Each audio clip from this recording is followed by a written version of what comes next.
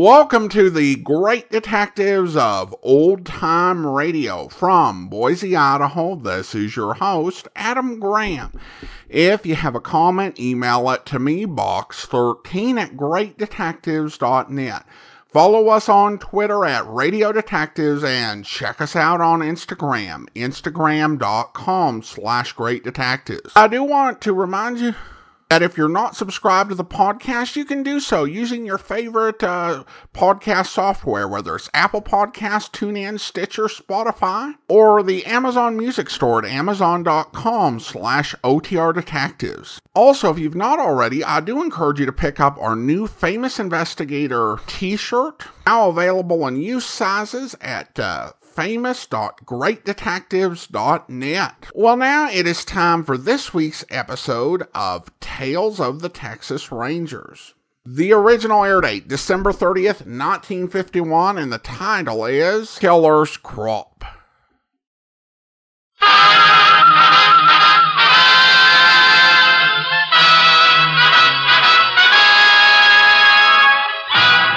Tales of the Texas Rangers, starring Joel McCrea as Ranger Jace Pearson. Another authentic reenactment of a case transcribed from the files of the Texas Rangers.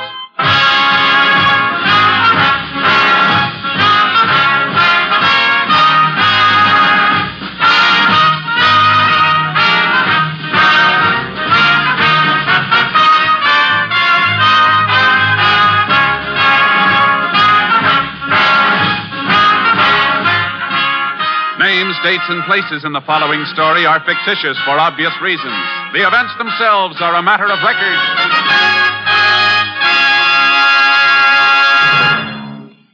In 2 days, a new year will be upon us, and with it come top New Year's Day football games on this NBC station. Both the Cotton Bowl and the Rose Bowl games will be broadcast by NBC this New Year's Day. First, from Dallas, Texas, you'll hear the wide-open passing game of the Kentucky Wildcats and the Texas Christian Horned Frogs. Then, later in the day, the West will meet the East when the Indians from Stanford meet the Fighting Illini of Illinois in the world-famous Rose Bowl. Tuesday's broadcast from the Rose Bowl in Pasadena will mark the 26th year this football classic has been aired coast to coast. As usual on NBC, you'll hear every thrilling play expertly called as the Stanford Indians, led by their Coach of the Year, Chuck Taylor, clash with Ray Elliott's men from Illinois. Make your New Year's Day more enjoyable by listening to both the Cotton Bowl and the Rose Bowl football games on this station of the NBC Radio Network.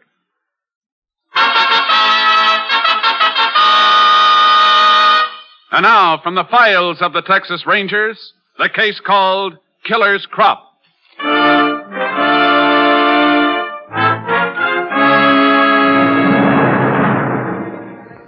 It is 10:35 p.m., April 16th, 1947. A black coupe is driving west on a deserted highway 20 miles from San Antonio, Texas. Inside the coupe, the girl glances nervously at the driver. Meeker? Yeah? What's this all about? What do you mean, Kitty? You know what I mean. Why couldn't you just pay me back there in front of my rooming house like usual? Why bring me way out here in the sticks? Like I told you, Kitty, the boss says we gotta be real careful these days. This is far enough. Come on, let's walk a little. I'd rather go back home. Now, Kitty, don't tell me you're not interested in the money anymore. What's the matter, Kitty? Well, nothing. I'm just tired. Sure, that's all it is. Wouldn't be you've gotten cold feet or anything like that, would it? Cold feet? Why, of course not. It's just that I... That may be why you went to see that doctor the other day? Doctor? Oh, you didn't think the boss and I knew about that, huh? Listen, Meeker. The doctor gonna take care of your cold feet, is he? Or maybe the police are. I haven't been to the police. No, not yet. Well, where were you fixing to go when I came by this evening? Why, just to a movie. Sure. That's why you had all those crop-dusting auto blanks we told you to burn. I just forgot to burn them. Yeah? You weren't by any chance figuring on turning them over to the police for evidence, were you? No. Too bad, Kitty. Too bad. You used to be a good mule. Meeker, you got it wrong. Have I? So all of a sudden you're too good for the outfit, huh? You want out, maybe? All right. I'm sick of the whole rotten, filthy mess. Look at me. Look at the wreck that stuff made out of me, and I've been helping make wrecks out of other people. Well, I'm through. I'm getting out. My, isn't she an angel all of a sudden? No, not by a long shot. But maybe someday with help I can get over it. You want to tell that to the boss? You think I'm afraid to say it to him, huh? Okay, take me to him. You know something? I already did. What? Standing right there in the bushes behind you. Oh!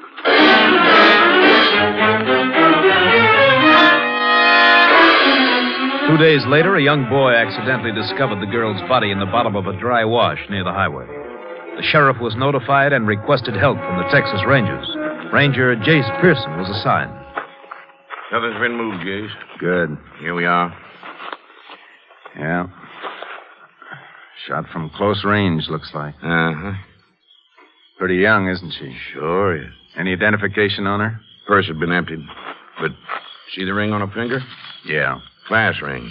According to it, she graduated from Ransford High School 4 years ago. Well, we should be able to get an identification from the school records then. What is it, Jace? Sheriff. Take a look here. On her left forearm, near the crook of the elbow. Tiny scars. Quite a few of them, Jace. What does that spell to you, Sheriff? Narcotics addict? Things like this make me sick at my stomach. So young. 21, 22. Look at her. Look where it led her. Same place it leads all of them sooner or later. Yeah. Only with her, it came a little faster. Somebody was supplying her with the stuff, Jace. I know. That's why I'm taking a special interest in this case, Sheriff. Somewhere along the line, we gotta dig that rat, whoever he is, out of his hole.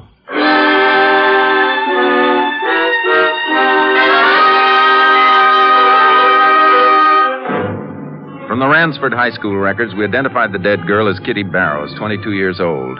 She had listed as her next of kin an uncle, S.B. Cullen, who owned a ranch near Ransford. Cullen was sent for.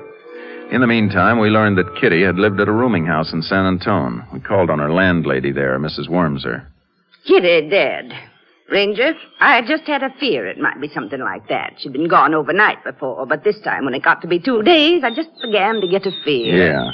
Mrs. Wormser, where did Kitty work? Work? Well, I'm not sure she did. Oh? At least I don't know what kind of a job you could hold down, being out all hours and sleeping all morning like she used to. I see. Always was a mystery to me where she got her money. But I'm one that believes in minding my own business. But she did seem to have quite a little money. Sheriff, these days, to dress the way she did and drive that flashy yellow convertible around, you don't do that on nothing. Yellow convertible? Yes. Still parked out back. Well, we want to take a look at that. You say she went out at night frequently, Mrs. Wormser? Well, there were several boys I had dates with her. Never saw any of them more than once. And then there was one that was with her several times. You know his name? No. Can you describe him? Well, I'd say it was in his late 20s, maybe 30. About your height, Sheriff. Anything else? No.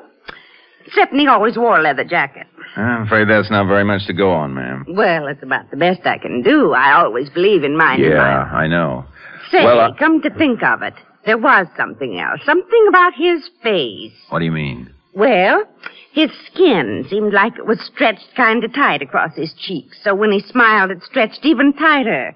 Made the smile look kind of painful, like it hurt him, too. I see. Well, thank you very much, Miss Wormser. If there's anything else, we'll contact you again. Sure, Ranger. Sure hope you catch whoever did it. So do we, ma'am. Apparently, Kitty was a little on the wild side. Had quite a few casual dates. A thing like that could be tough to run down. At least we've got a lead on one of her dates. Fellow in the leather jacket who looks like it hurts him to smile. Uh-huh. Pronounced facial characteristic like that can be a big help in making identification. Yeah, but even so, it's not too much to go on. I know. Sheriff, one of two things. Either Kitty was killed by one of those casual dates, in which case it will be tough, or else her killing stems from something else. The narcotics angle? Yeah, she was an addict. She didn't have a job, yet she wore flashy clothes and drove a convertible. Where was she getting her money? I can think of one place. From peddling narcotics or running them. I'll have the lab give her car a good going over. If she was using it to transport narcotics, they'll be able to tell us.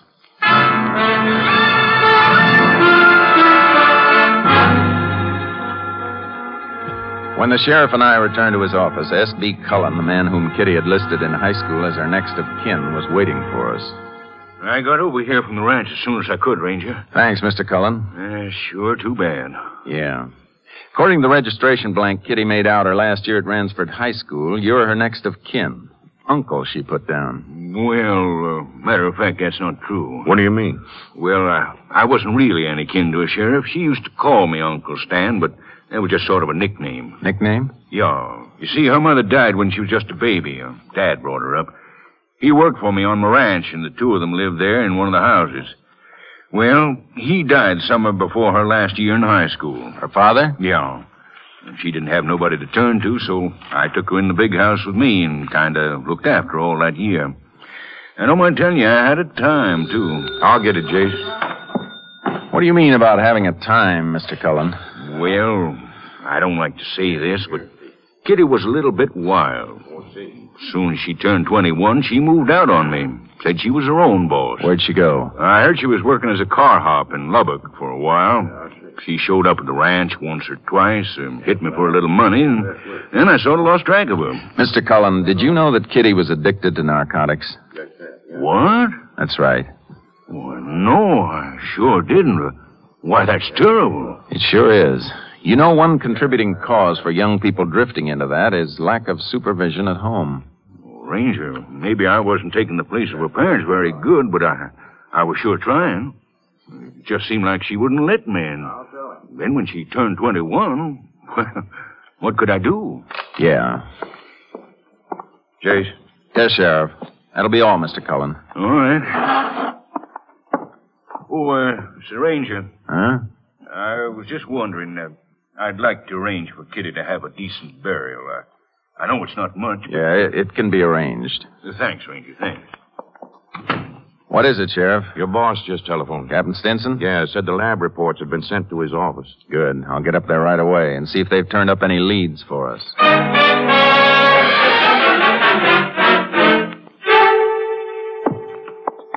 Hear the reports, Jace. Looks like your hunch the girl was transporting narcotics in her car was a good one. Yeah, microscopic particles found in the trunk. That's right. I found something else, too. In the tread of the tires. Quite a bit of insecticide. Insecticide? The kind they use for spraying crops. I wonder where... Hey, wait. What's this? Little scrap of Mexican newspaper. They found it in one corner of the auto trunk. It's got a lot of the powder on it. Could have been used to wrap the stuff. Mm-hmm. As you can see, there's a little of the paper's name shown at the top. And just 4 letters. E-N-D-O. Either part of the paper's name or the town where it's published. Mexico. I wonder if that's where the stuff came from. It's a chance, although you know how thorough the Border Patrol has been. Yeah. You got anything else, Captain? One thing more. Something that hits me kind of hard. What is it? We located a doctor who told us Kitty had planned to enter a sanatorium for treatment. What? Say, that could peg the reason for her murder. If she was running this stuff and decided to take treatments for her own addiction, that means she was probably trying to pull herself out of the mess. Whoever she was working for could have found out about it. Could have been afraid she'd turn them in. So they killed her to shut her mouth. It's a rotten business, Jace. And as far as I'm concerned, this is the most important case we've got. I feel the same way, Captain. We find who Kitty was working for, and we've got her killer. And right now, looks like the trail leads into Mexico.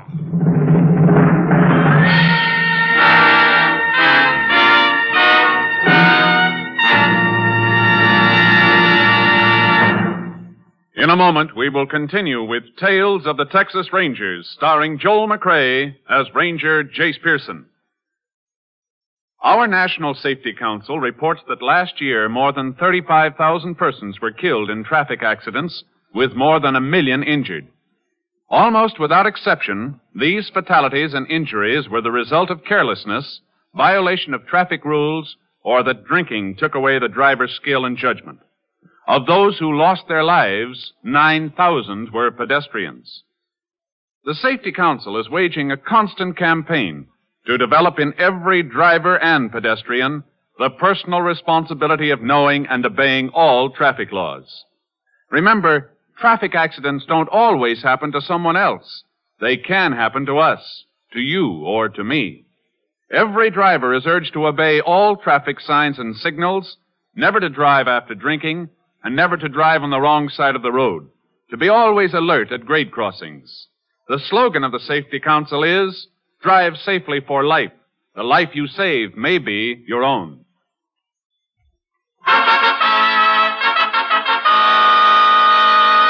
We continue now with Tales of the Texas Rangers and our authentic story, Killer's Crop.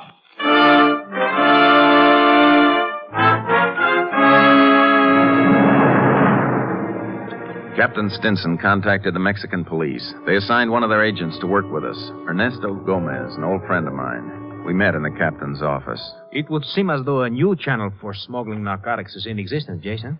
That's the way it looks to us, Ernesto. The Border Patrol's got a pretty tight clamp on all the old ones. Here's a case of it reaching as far north as San Antone. You fellows have any recent leads on operations in Mexico? Si, Captain Stinson. We make it a point to keep track of recognized traffickers in narcotics down there. Which of them are in jail, which have served their sentences, and where they are. You'll probably do the same thing. Mm-hmm, yeah. A year ago, one of them completed his prison sentence. Chuy Flores. He had been convicted as a grower. Grower? Si. He raised poppies and extracted the raw powder. After he was released from prison, he dropped out of sight. Only yesterday, I received a report that he had been seen recently in a town 100 miles or so below the border. That's Mendota, at the foot of the San Jacinto Range.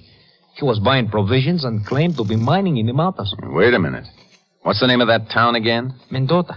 That's it. What do you mean? In the trunk of the dead girl's car, we found a scrap of newspaper which apparently had been used to wrap the stuff in.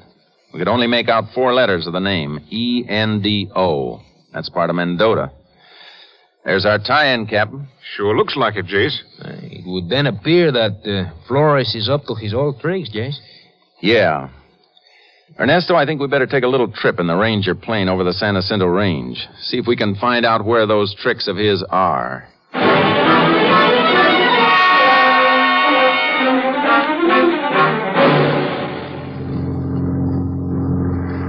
Some rugged country down there, Ernesto. Si.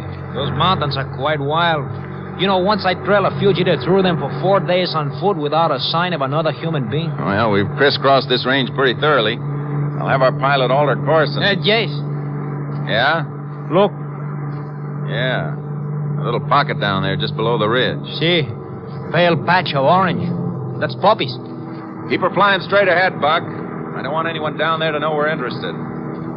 I reckon that could be your Chuy Flores, Ernesto? Yeah, there's a real good chance of it, Jace. You got the spot fixed in your mind? Si, got it. Okay, that's all we need to see from here. Now we'll go back and pack in for a closer look.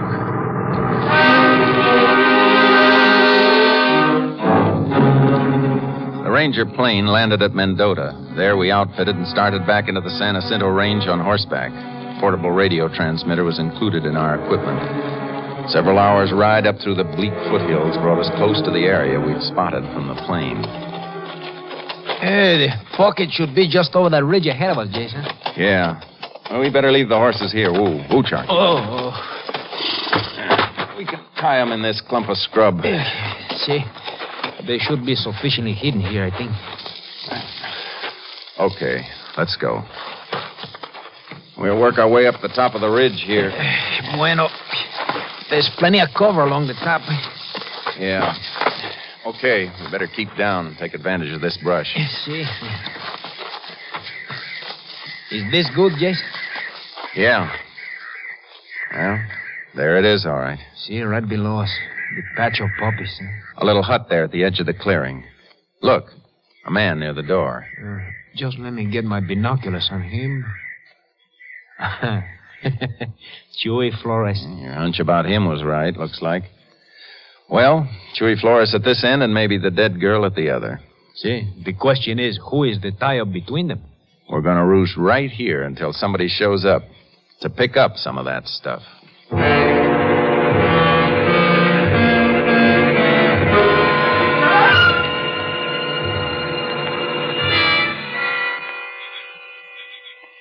You know, lying here among these rocks in the sun, I'm beginning to feel slightly like a lizard. Yeah, caray. 2 days and no sign of anybody down there below except Chuy Flores. Jess, this could go on for a long time. Yeah, I know, but it's a cinch Flores isn't growing those poppies down there for his own amusement. Even so, it may be that the... Hold it. Ernesto, listen. It's an airplane, eh? Sid, there it is. It's heading this way. It's starting to circle now. Well, Jace, we already seen that there's not enough room down there for a plane to land. I don't think it has to land, Ernesto. Look down there in the clearing. Flores has hoisted a couple of poles out of the brush. Yeah, and a rope stretched between them. And a package dangling from the center of the rope. It's a flying pickup. Yeah, he's starting his dive. We'd have to fly very close to the ground. Now he's flattening out, see? There's a hook dangling from the plane. He's making a pass at it now. Hooked it. He's a very skillful pilot, huh? Get down. He's climbing out this way. Hey, did you make out that number on the underside of his wing? I could get only the first part of it. NC45 something, huh? Yeah. With what I noticed, I think that's enough. What'd you notice, Jess? Looks like a crop dusting plane to me, Ernesto. You mean the kind which sprays the crops in the fields? Yeah, that explains why he's so good at low flying. It also could explain the insecticide in the tire tread of Kitty's convertible. See. Yeah. Flores here, the pilot in the middle, the dead girl at the other end. You think that the pilot is the boss of the operation? I don't know. To get an answer to that, first, we gotta find the pilot.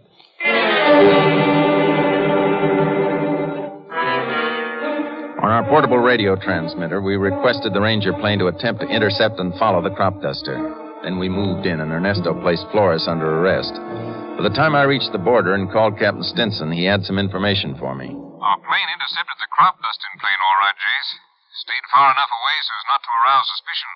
Tag him all the way to his airport? Lost him for a few minutes, and then spotted him again landing at the Tri-City Airport. We checked and learned it's a one-man outfit called the Meeker Crop Dusting Service. Is the plane at the airport now? Yeah. Sheriff Phillips is over there keeping an eye on it. Thanks a lot, Captain. I'll get over there right now.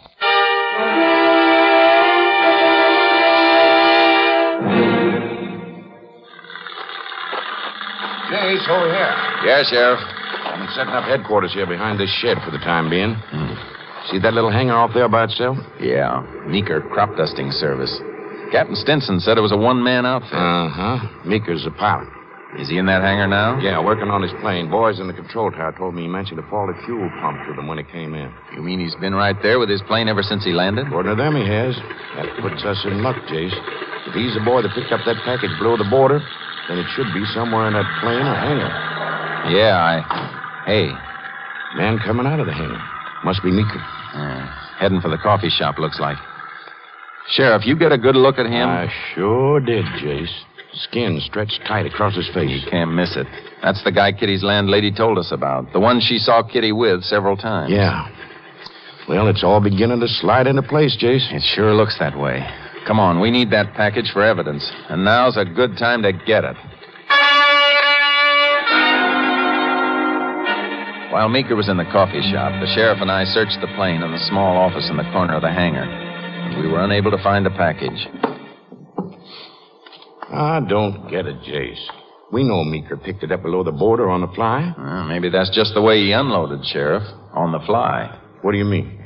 Look, Meeker'd be taking a big chance coming in to land with that package aboard, always facing the chance there'd be a tip on him and a search. Yeah, but wait. You figure he dropped it somewhere before it landed. Could be. But where? It seems to me it'd be just as risky dropping it in the same place each time as it would landing here with it. But suppose it's a different place each time. Different place? I don't... Hey, wait a minute. Meeker's a crop duster. Sure. And what'd we see in his office there? Crop dusting orders. Right. Let's take a look at those orders again.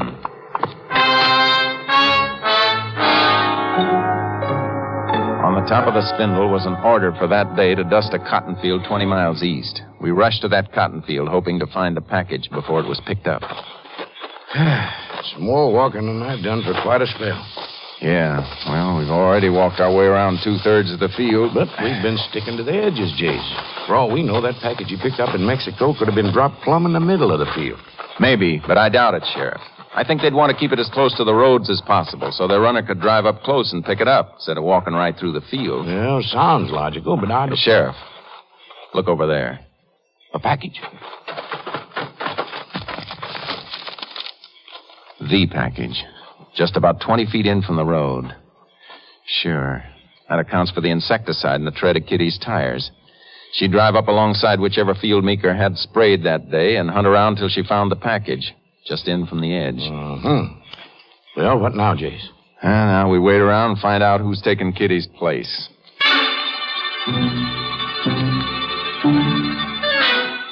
We concealed the car behind a pump house at one corner of the field and staked out in a clump of bushes nearby. Shortly after dark, a car came down the road.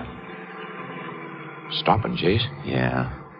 I figured they wouldn't let that package sit in the field very long. Somebody getting out. Crossing in front of the headlights. It's Meeker. Sure is. Jace, why would Meeker drop the package from his plane and come back in a car to pick it up? I don't get it. Neither do I. He's got the package all right.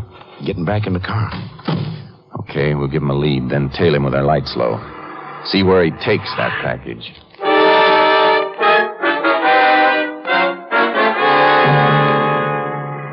Look, Jace. He swung off the road. Turned off his lights. Yeah, must have turned in up there past those trees. Okay, we'll leave the car here. Looks like a ranch where he turned in. Yeah. Drove back there beside the house and parked. Here's the turn-in.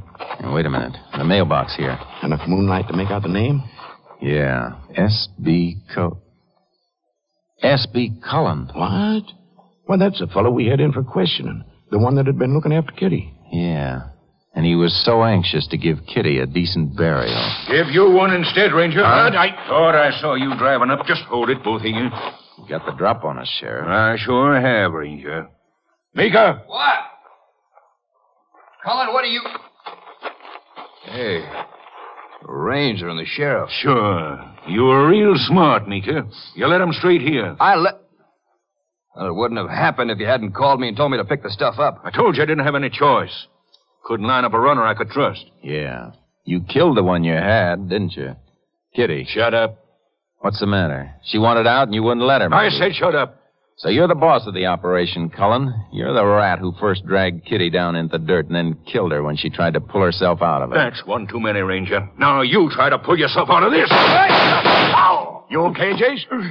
Yeah. As for you, Meeker, just stand there, real still. My arm. I had to drop on you. Yet you... Yeah, I guess you've never seen a spring holster before. You don't have to draw. Spring holster? Yeah. But you'll never have one, Cullen. That's where you're going. They're going to have the drop on you from now on.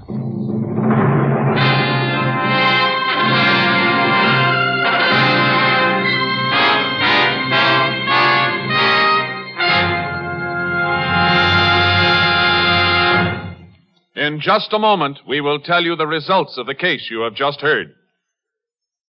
Here's another last-minute reminder to make your plans now to enjoy both the Cotton Bowl and Rose Bowl football games Tuesday on this station. In Dallas, Texas, at the famed Cotton Bowl, the Wildcats of Kentucky, led by their All-American quarterback, Vito Perillo, will meet the wide-open passing attack of Dutch Meyer's Texas Christian Horned Frogs. And, as usual, NBC will switch to Pasadena, California, at the conclusion of the Kentucky-Texas Christian Grid Battle to bring you the color of the Tournament of Roses and the exciting Stanford, Illinois football game. The Rose Bowl will be playing host to Coach of the Year Chuck Taylor's Stanford Indians and Ray Elliott's Fighting Illini from Champaign, Illinois. Arrange a football party at your home and enjoy a full day of the country's finest grid clashes. Broadcast direct to you by NBC from both the Cotton Bowl and the Rose Bowl Tuesday, New Year's Day, on this station of the NBC Radio Network.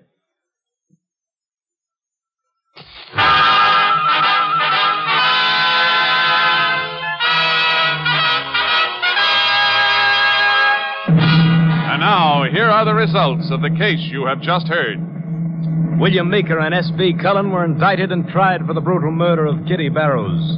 For his part in the crime, Meeker was given a life sentence. On the morning of November 3rd, 1948, at Huntsville Penitentiary, Cullen was put to death in the electric chair. Next week, Joel McRae in another authentic reenactment of a case from the files of the Texas Rangers.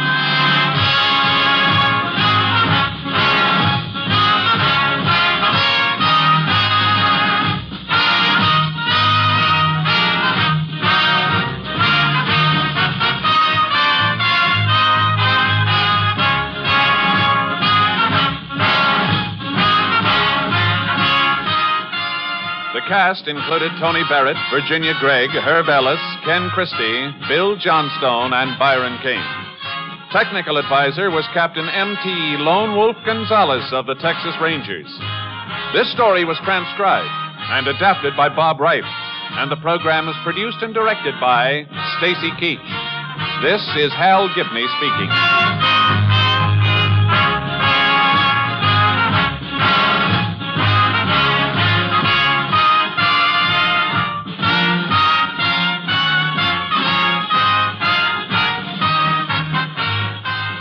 Next, it's The Big Show. All this and Tallulah, too, on NBC.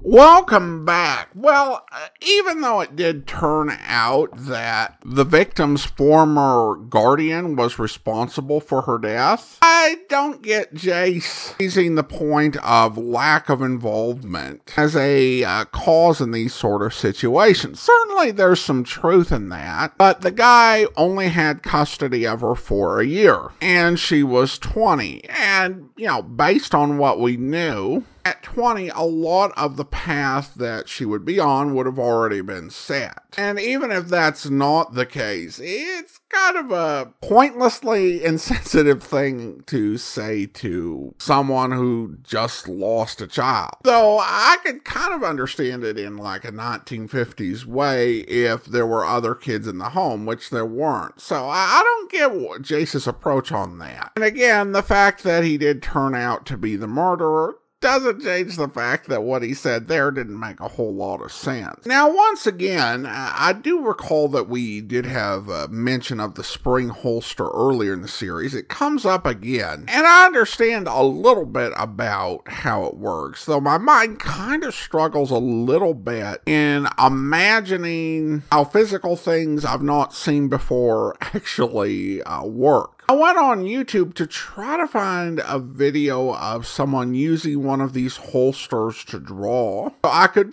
more fully understand the benefits. But I couldn't find it anywhere. Now, of course, I know that firearms content can be quite sensitive, and there are many reasons channels are skittish about posting it, and some pretty stringent rules as to what can be posted, and so this might run into an issue with that. Regardless, I can definitely believe the conversation where our murderer is unaware of what Jace used or how he did it, because as a rule, the police are generally far better at accurately shooting and using their weapons than criminals. Now, of course, there are some exceptions, but Adam Plantinga, I hope I pronounced his name correctly, wrote a really good book a few years back called 400 Things Cops Know. And one of those things is that police generally have a pretty good edge, in direct conflict with criminals because they are more practiced in using their weapons. Your average criminal knows the basics of how to use and shoot a gun and to use it for intimidation purposes. However, you don't usually see, crooks going out to practice on the shooting range. So the police generally spend much more time using and understanding their weapons than the criminals. And I think that's even more true with a Texas Ranger. When you come and join the Rangers, you're already a veteran law enforcement officer, and you're essentially going to be the best of veteran law enforcement officers. So Jace's ability to use and handle his gun is going to be next level compared to a 1950s farmer who was doing his own 1940s and 50s version of Breaking Bad. I've never seen an episode of that series, but from the synopsises I've read, this kind of sounds like a similar situation. But regardless, in this sort of situation, the advantage will go to Ranger Pearson. Well, listener comments and feedback now. Steven writes on Facebook, "You asked today about the value of Facebook for the podcast. I just realized that posts aren't showing up on my feed, but this is the most convenient way to comment. I search for your page and then find the post I want to comment on. Well, Stephen, that's a fair point. And we do get a good number of comments from Facebook. I don't think we get quite the number that we used to. But that said, I don't want to push people in a way where they're not commenting, or try to push them to another platform. Now, of course, there are other ways that we can have Facebook and the comment options working without having to do a post daily. We could have a weekly comment thread where you can post your comments on any of the shows we played in a given week, because we generally only get 3 or 4 comments. And who knows, if we had one big post where we got 3 or 4 comments, people might see that and engage more with the comment post than they do with all of the individual episodes. So again, good comment and something that I will add to my consideration, Stephen. This will bring our 13th season to a close, and it's been quite a memorable one, with our farewells to Casey Crime Photographer and the Man Called X, and our hellos to Sam Spade and Dangerous Assignment, along with your support becoming a finalist in the Podcast Awards. And of course, it was in this 13th season that I became an ad. So some really great memories, and a lot of great old-time radio.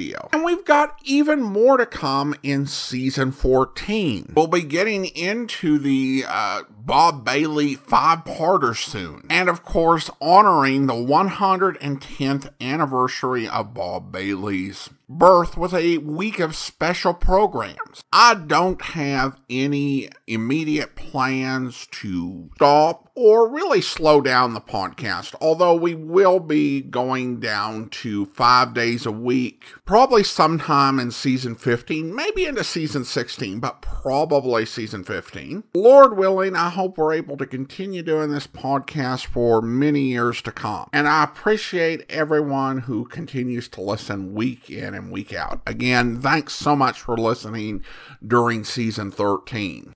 Now it's time to thank our Patreon supporter of the day. Thank you to Ian, Patreon supporter since August of 2016, currently supporting the program at the detective sergeant level of $7.14 or more per month. Thanks so much for your support, Ian. And that will actually do it for today. If you're not subscribed to the podcast, please do so using your favorite podcast software, whether it's Spotify, Google Podcast, Overcast, or the Amazon Music app at amazon.com/OTR Detectives. If you are enjoying this podcast, I do encourage you to rate and review it wherever you download your podcast from. We'll be back next Saturday with another episode of Tales of the Texas Rangers, and of course we will start another week of Great Detectives of Old Time Radio with Sam Spade on Monday. But coming up tomorrow, we've released more than 3,900 daily episodes, and we're going to celebrate with something special. Tune in tomorrow and you'll hear... Shall we get to the point, Mrs. Fillmore? Oh, well, there's a man staying here in this hotel, or rather he was. His name is Walter Crane. He's a blackmailer. Yes? Well, there's no need going into it, but he's got hold of something about my past. If it were published, it would ruin my husband's career. There's only one thing to do with a blackmailer, Mrs. Fillmore. Turn him over to the police. Oh, no, you don't understand.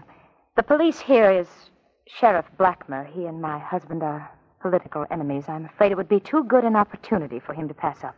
Yes, I see your point. My first instinct was to get Walter Crane away from here. I told him to go up to our fishing lodge. I even gave him the key. I even pretended to renew an old interest which he once fancied I had in him personally. Always a mistake. Oh, but you don't know the worst of it. My husband came in from Knoxville early this morning, and without even waking me, went straight on up to the fishing lodge. He left a note asking me to join him up there. My husband is a violent and unreasonable man when he's angry, Captain McLean. If he finds Walter Crane staying there in the lodge, he's likely to think that... Just what are you afraid of, Mrs. Fillmore? I'm afraid my husband... Oh, Heaven forgive me for such a thought. I'm afraid my husband will murder him. There. Now I've said it. Yes. Now you've said it. Excuse me. Yes? Oh, Mrs. Fillmore? Yes, she's right here. It's for you, Mrs. Fillmore. Oh, no. Don't go. I'm afraid it... Hello? Yes. Sheriff Blackmer? Oh, how dreadful. Oh, I know we didn't know him. I did speak to him for a moment yesterday evening, but of course, I'd be glad to help you in any way I can. I'll be in my cottage. What is it? I found him. His car plunged over the embankment. He was killed instantly. I hope you'll be with us then. In the meantime, do send your comments to box13@greatdetectives.net. Follow us on Twitter @Radio Detectives and check us out on Instagram, instagram.com/greatdetectives. From Boise, Idaho, this is your host, Adam Grant, signing off.